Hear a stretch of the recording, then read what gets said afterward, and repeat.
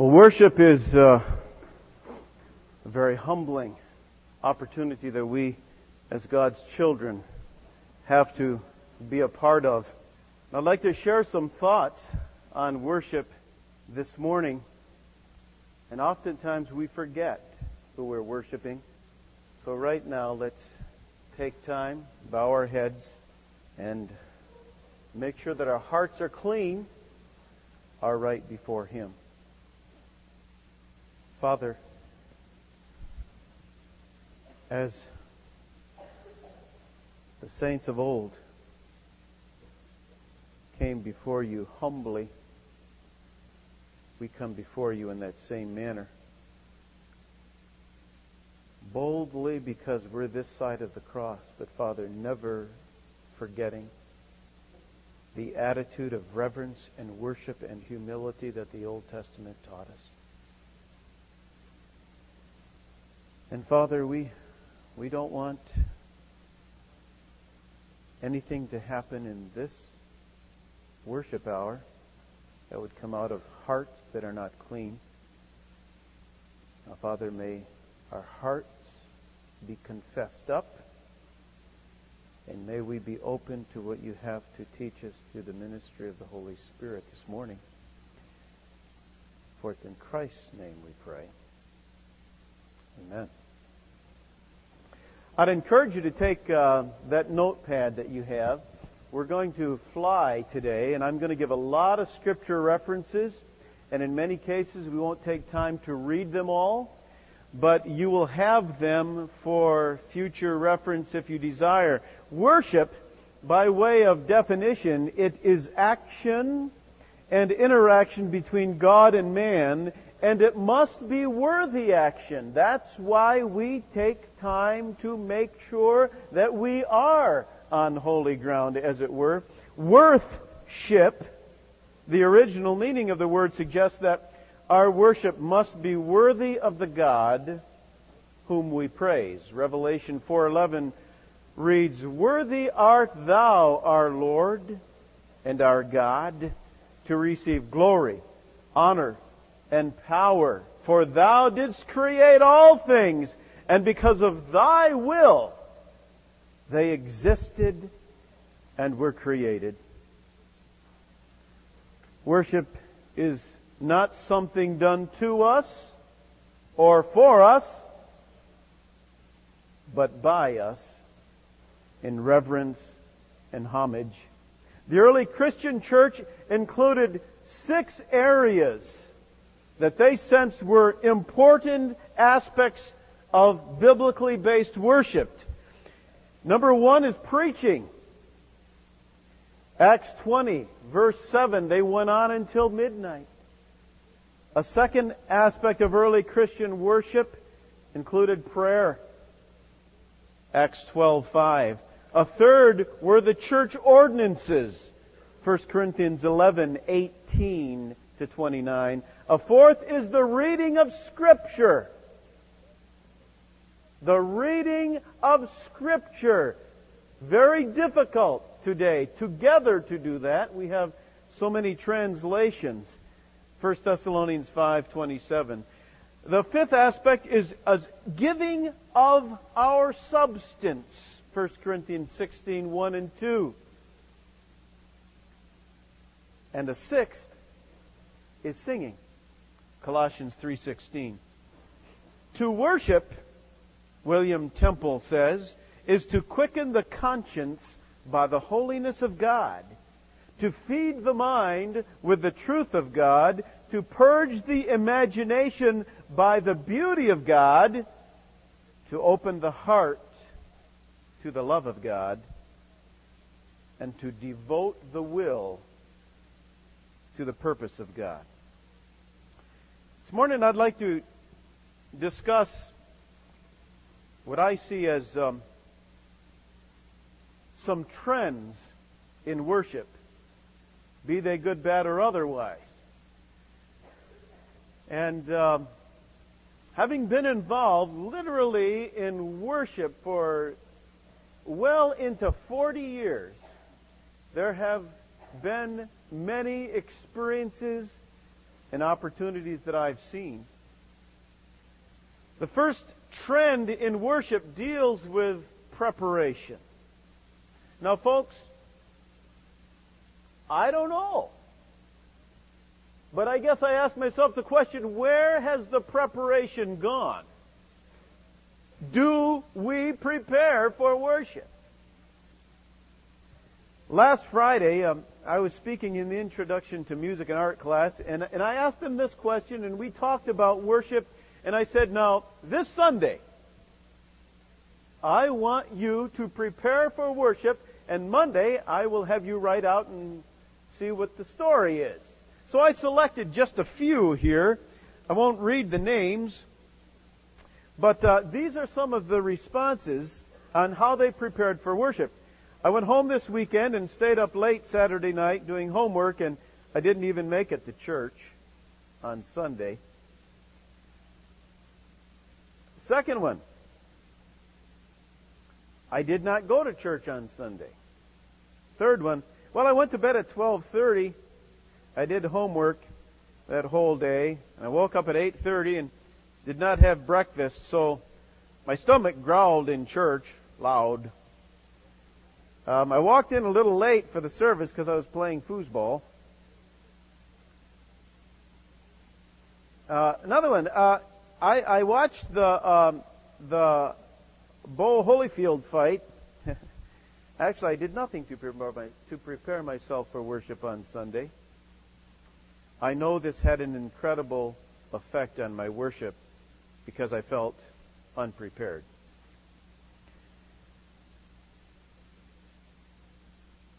I didn't prepare myself for Sunday worship. I felt that had an effect on my worshiping on Sunday.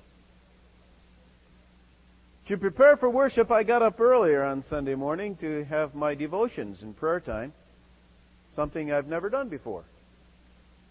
The effect it had on my worship was tremendous. Well, I ironed the night before so I wouldn't rush into the morning on Sunday. I went to bed on time.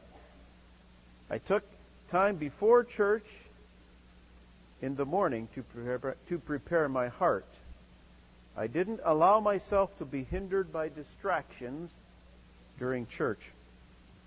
To prepare for worship, I made sure to go to bed at a decent hour and to get a solid night's sleep, in addition to rising early enough on Sunday so as not to be rushed off to church. It really helped. Hebrews 10:22 says this, "Let us draw near with a sincere heart in full assurance of faith, having our hearts sprinkled clean for an evil conscience and our bodies, from an evil conscience, and our bodies washed with pure water." Certainly, verse 22 indicates the sincerity, the humility, and the purity that is necessarily, certainly not a little washing of the body, but daily confession and spiritual purging. I'll never forget the McNays when they were here from Australia. He was visiting in my home, and he had just come from Australia that particular week, and he said, you know, this was a Monday that he was in my home, and he said, I got really scared Saturday night because I thought, I've been so busy, I don't have anything to bring to worship Sunday. And then he said, I don't have to worry. We don't do that in America. Where's the accountability? What do we bring to worship? How do we prepare? I tell you what, Saturday night should be a little different to the Christian. It's not how early you have to get up Sunday morning. It's how early you go to bed Saturday night. Understand? Now think about it. Think about your worship this weekend and how are you going to prepare? I know there are challenges. I know there are distractions. I know there are things that come your way and you cannot possibly deal with and be to bed at 10 o'clock on a Saturday night. But you know as well as I, you can deal with anything that's important to you. preparation. It takes time, folks. And so many times our churches, we're just happy they're there, whether or not they're prepared. And young ladies and men, it will get difficult, much more difficult as you get older. And as you start raising a family and the challenges that come, I'm telling you, it'll be difficult. One of the students was telling me every Sunday morning they met together as a family and prayed and prepared for worship. My question to her was, I said, did you like it? She said, no. I said, was it routine? She said, yes. Do you think it's important now? Yes. See, folks, wonderful, wonderful habits of that preparation for worship have begun in that individual's life. Preparation. What do? Do you take time? One of the things that we strive when we have a worship service, you know how something is happening up front, the piano or organ or somebody, to take time to meditate, to prepare. Glory. It's hard, isn't it? Really hard. Really hard. Never forget the fact that every day, every minute of your life is worship. Romans 12. And what we do on a Sunday to Sunday or whenever you worship is a continuation of what we should be doing as a matter of a lifestyle.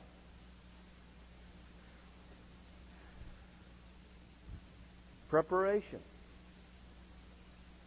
It's a challenge. A second trend in worship today deals with direction. Psalm 99:5 reads, He is thy Lord. Worship thou him. 45:11. 99:5 reads, Exalt ye the Lord our God, and worship at his footstool, for he is holy. You know, today we are in a video age. And I took a poll here at our college a couple of years ago, and I found out that the average television set of the people in that class was on about 30 hours a week. Okay? Now, that's roughly 4 hours a day.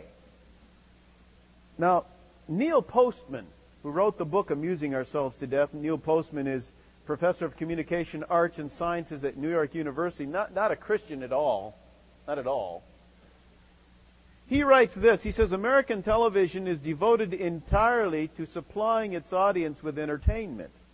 It is largely aimed at emotional gratification. The problem is not that TV is entertaining, but that it has made entertainment itself the natural format for the representation of all experience.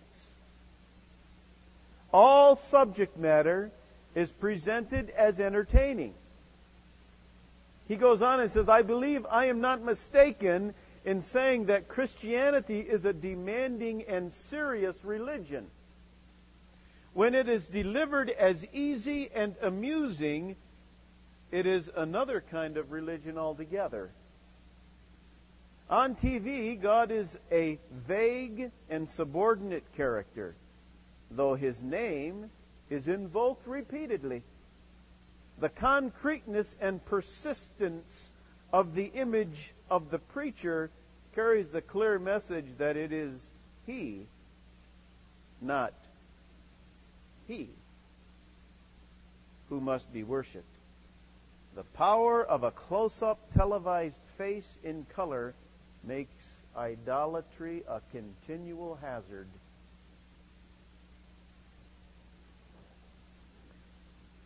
What he's saying, folks, is very, very true. We're just products of our culture. Our culture has made us an entertainment-grabbing kind of society. And you know, our culture works hard all week so they can play on the weekend. So, Plu, what are you talking about? I'm saying that our congregations come from this culture, and they want to be entertained more than edified. Direction's different. The direction from the upfronters oftentimes is more horizontal than vertical.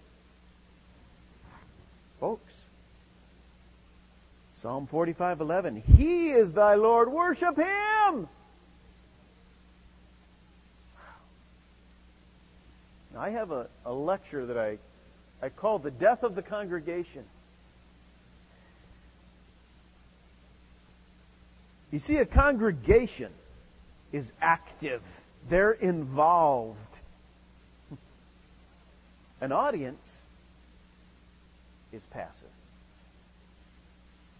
A television puts us in an audience. It doesn't want anything from us. It just wants us to sit there. You know, you ever this is funny. Our backyard, when you come around the backyard and you see the windows in the family room, you can see everybody sitting there, and you see the television in this area and so forth. And when I'm back there, sometimes I'll be back there working, and I'll see my kids or my family. Or any of us would be the same way. You ever see people sit there? I mean, hours. Just sit there. Passive. Do nothing but sit there. Folks, I'm telling you, that has an effect on our congregations. Our congregations have become audiences. This is the key. Just because you walk through church house doors doesn't automatically put your mind into a congregation, active, giving attitude. They're the kind of challenges we have in worship today. How can we actively make sure that our congregations are connected and they're not just an audience? Never use the word audience in church. Who is in the audience? God is the only one that has the privilege and the credentials, if you please, to be in the audience. And everything we do is done for His glory. He is why we're here. He is why we're together. You know, if you come to my house and you talk to my kids, talk to my wife, you say hello to Baron, our dog, you know, you go out into the backyard, you look around, see the fireplace, kind of eat a little food, and then leave. And you never talk to the master of the house. I'd be a little slighted. I'd feel a little left out. But ladies and gentlemen, we do that every Sunday. People come to church. They enjoy the singing. They enjoy being with each other. They do all kinds of things, but I wonder how many leave and they never really talked to the Creator. Did you talk to Him today? When we were coming in, did you talk to God as much as you talked to each other? Let's just go for a balance. Let's just say, okay, if we have 10 minutes, 5 minutes we talk to God and 5 minutes we talk to each other. Let's just kind of think in those terms. He's why we're here. Direction, folks. Boy, it's scary. I don't want to be a spectator. I want to be a participant. A third trend, talked a lot about this Wednesday. How much in love are we with the Lord to really want to meet Him? The love factor. I took you to John 21, and I'll just say verse 15. The Lord said, "Hey, Peter, lovest thou me more than these?" I'd say, lovest thou Him more than all of the distractions and the artificial? And I guess it all comes down to where our heart is. Let me say it again. It all comes down to where our heart is. Where's your heart? A fourth aspect.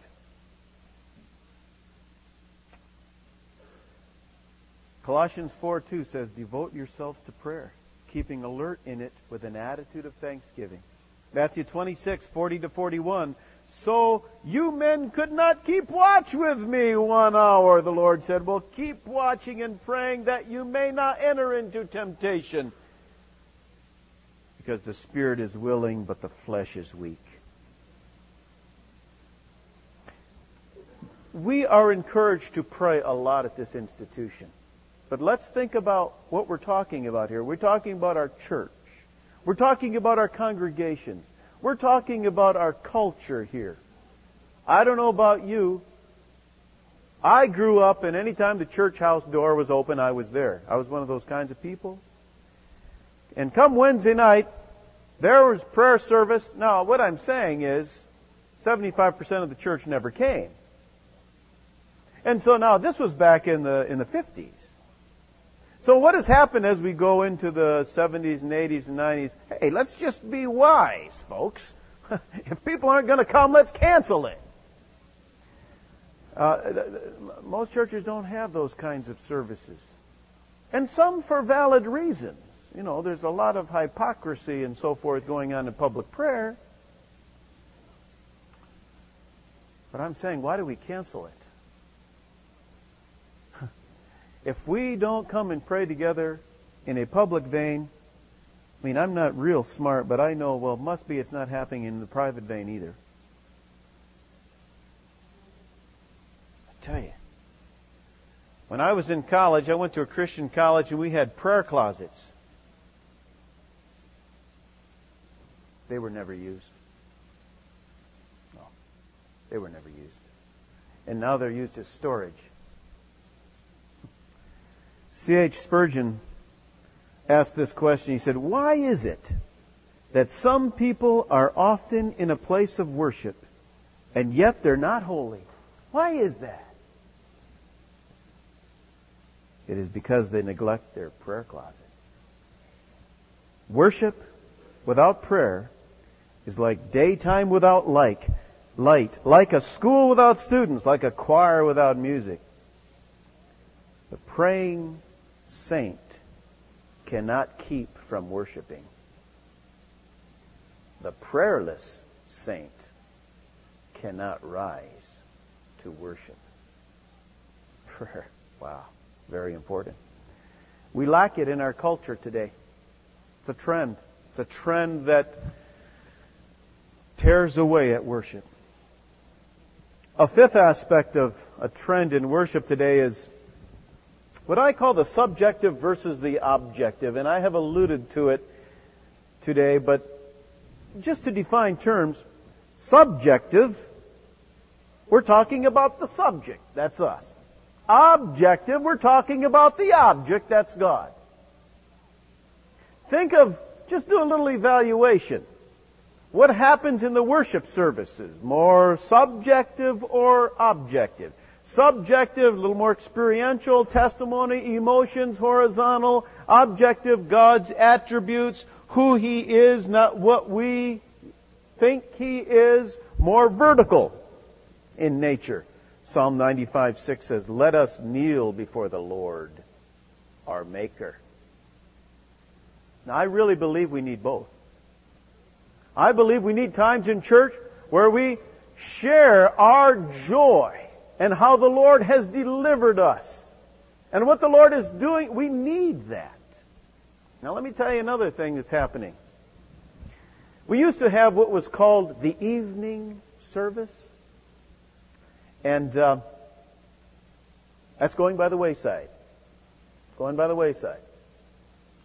Churches that have an evening service, I would say probably anywhere from 25 to 50% of the congregation would come, and upwards to 75% would not.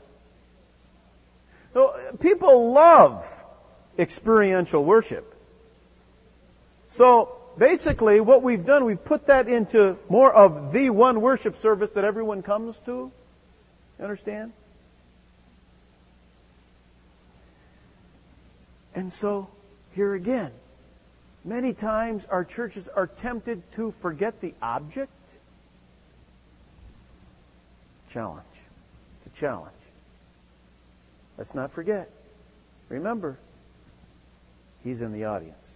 A sixth factor that is really a challenge in trends of worship today is time. You heard the song from Psalm 46:10, "Be still and know that I am God." Let me say something about worship. You can't make it happen. If you make worship happen, the tendency that it's artificial is very high.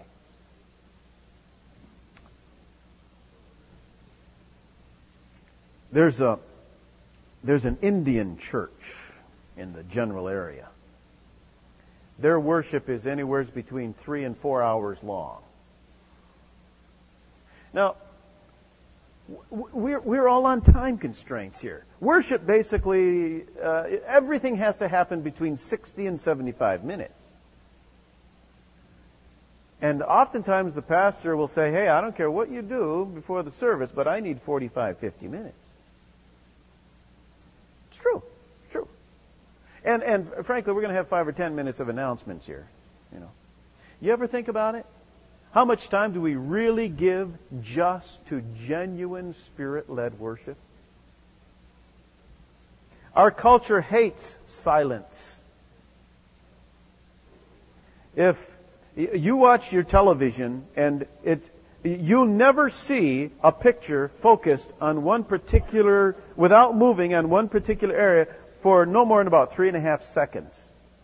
If your radio is silent for 3 seconds, we'll switch it.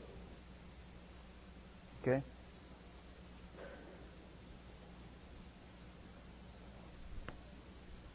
When I call my parents, they live in Florida, it takes me about 10 or 15 minutes to get through all the stuff before I really can get into communication with them.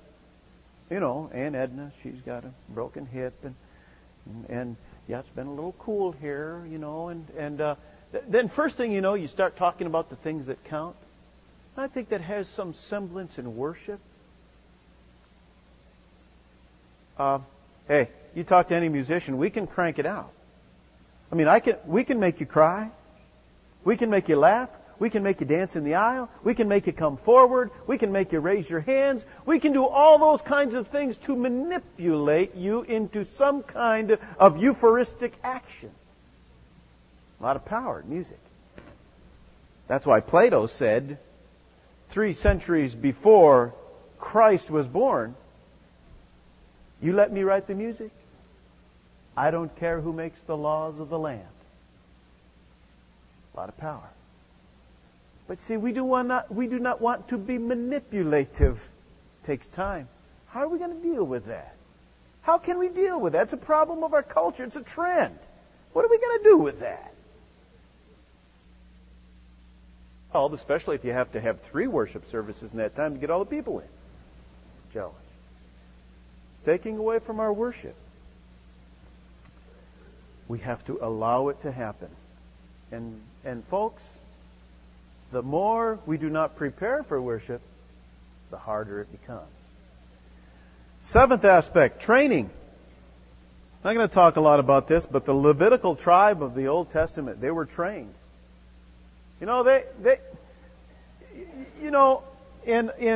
Read this. Just jot this down. Exodus 32, Numbers 3, Numbers 8, 1 Chronicles 23.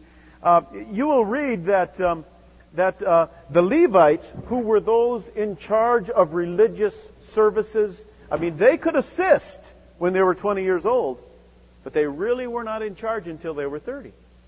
They were discipled. They were trained. They took time to train. A lot of responsibilities. I did a survey of you students, about 150 students, and those who lead worship in your churches, 4.5% of any kind of training in church worship and leadership. 4%.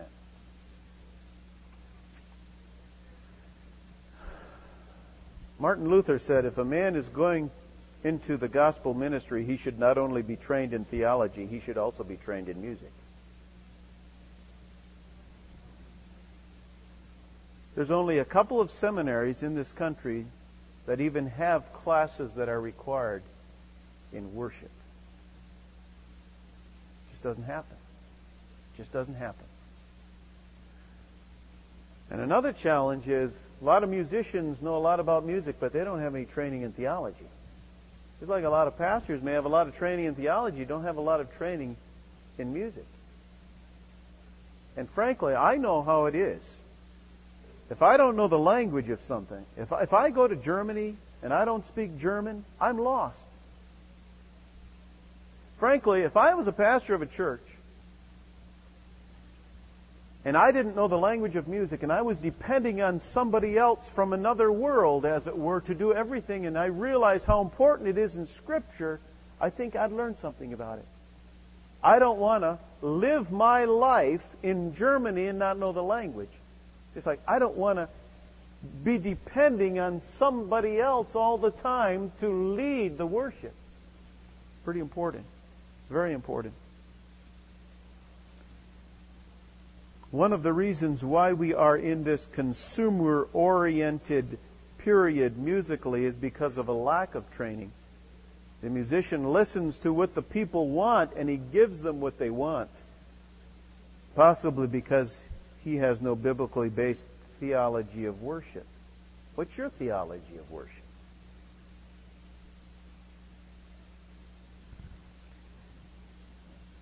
We give the people what they want musically. Does your pastor do that in the pulpit theologically? Does he just give them what they want? Or does he give them what he senses through the ministry of the Holy Spirit they need? That's the same in worship. Exactly the same. We have needs that must be met. It's not entertainment, folks. It's not entertainment. An eighth aspect, hurrying right along, is the Lord's Day. Jot these verses down. Isaiah 58, 13 and 14, Exodus 20, 8 through 11, Hebrews 4, 1 to 10. I'm not going to say a lot about the Lord's Day, but I will say this. The progress of Revelation certainly indicates that what was good for those in the Old Testament, we're to build on in the New Testament. Nowhere did we ever read in the New Testament that we do away with what we learned in the Old Testament. We're building on that. And I know, I'm not trying to make you keep the Sabbath, but I think there's something very special about the Lord's Day. My mom, she was visiting out here a year or so ago, and my mom and dad, and you know, in the afternoon, I never noticed this growing up. In the afternoon, she just never changed her clothes. She just kept her Sunday clothes on. I said, Mom, why don't you change your clothes and relax? She said, well, Paul, I knew this was going to be good. She said, well, you know, this is the Lord's Day, and I guess the least I can do is stay dressed up for Him. See, it all comes down to where your heart is.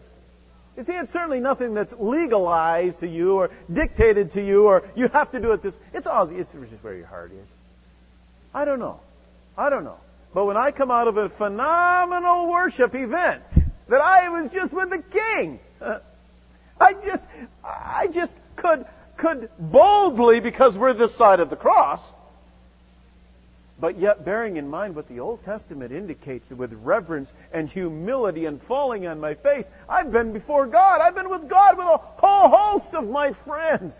We got to worship together. It's an incredible experience.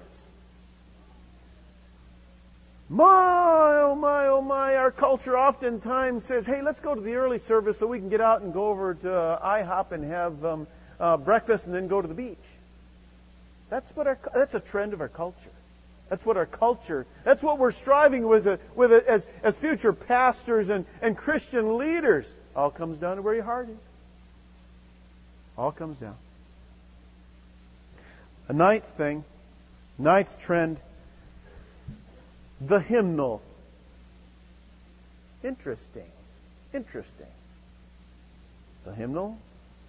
The Hebrew hymnal was the Psalms. Oh, glory. What a book. I had one of the profs that is in front of you every day, say to me recently, he said, I don't know where I'd be if I didn't have the Psalms. I've read it through about 5 times in the last year and a half. Been a tough year and a half. But the Psalms helped me. Chuck Swindoll says, as a minister, I love to preach. I would be at a loss in the pulpit without my Bible. Nothing could or should replace the Scriptures in the Church of Jesus Christ. The hymnal does not do that, of course. The Bible is essential for the sowing of the seed. But over the years, I have come to realize that nothing can or will prepare the soil of the heart like the hymns and the songs of faith.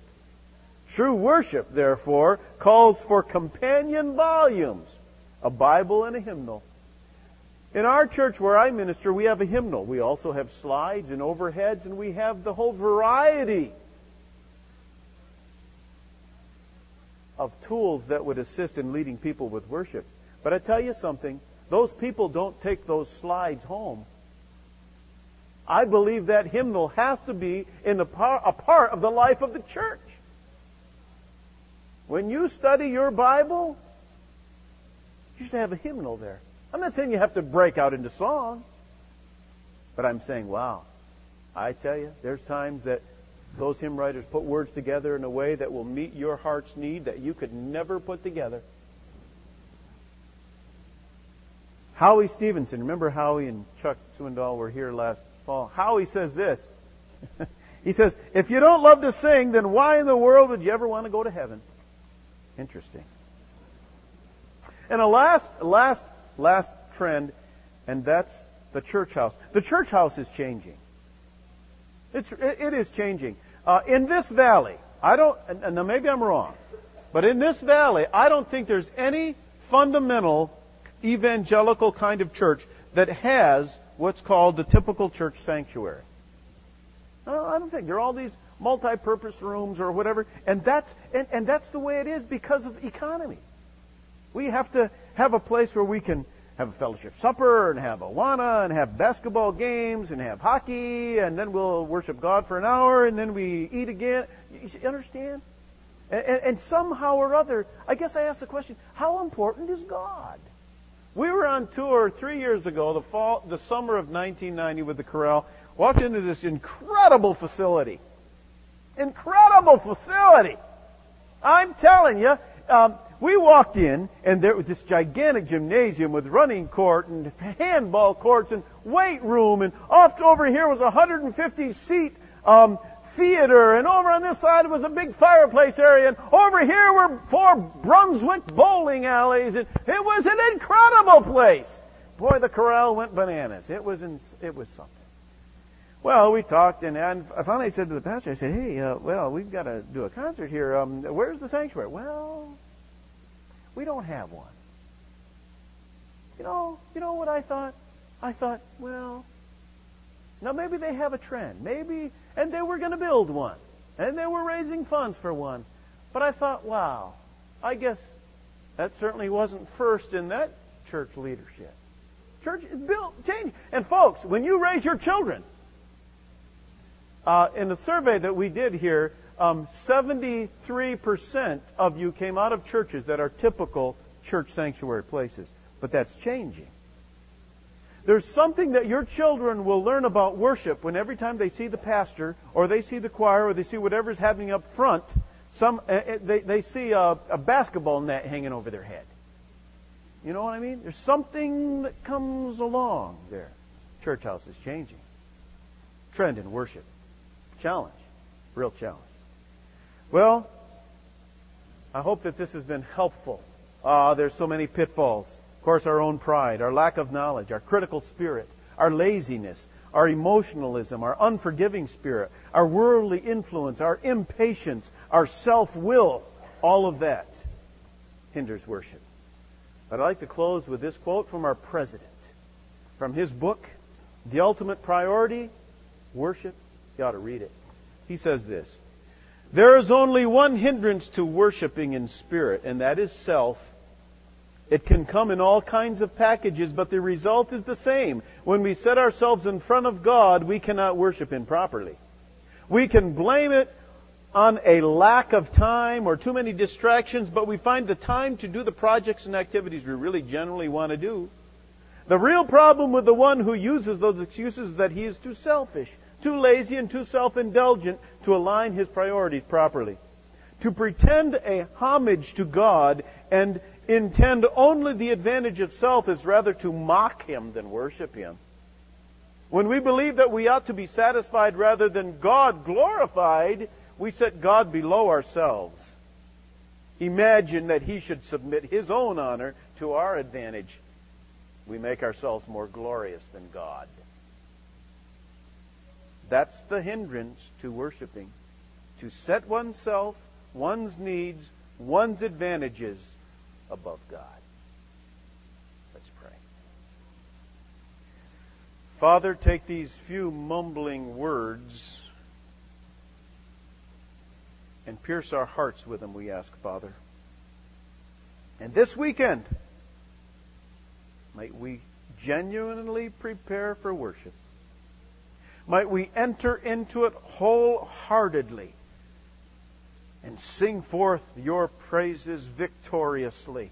Might we not come as a spectator, but might we come, Father, as a participant in the greatest opportunity of the Christian. And it's You we want to leave talking about today, Father. And it's You we lift up in praise. In Christ's name. Amen. Now, folks, let's not talk to each other as much as we talk to God. Now, let's think about that. Thank you, folks.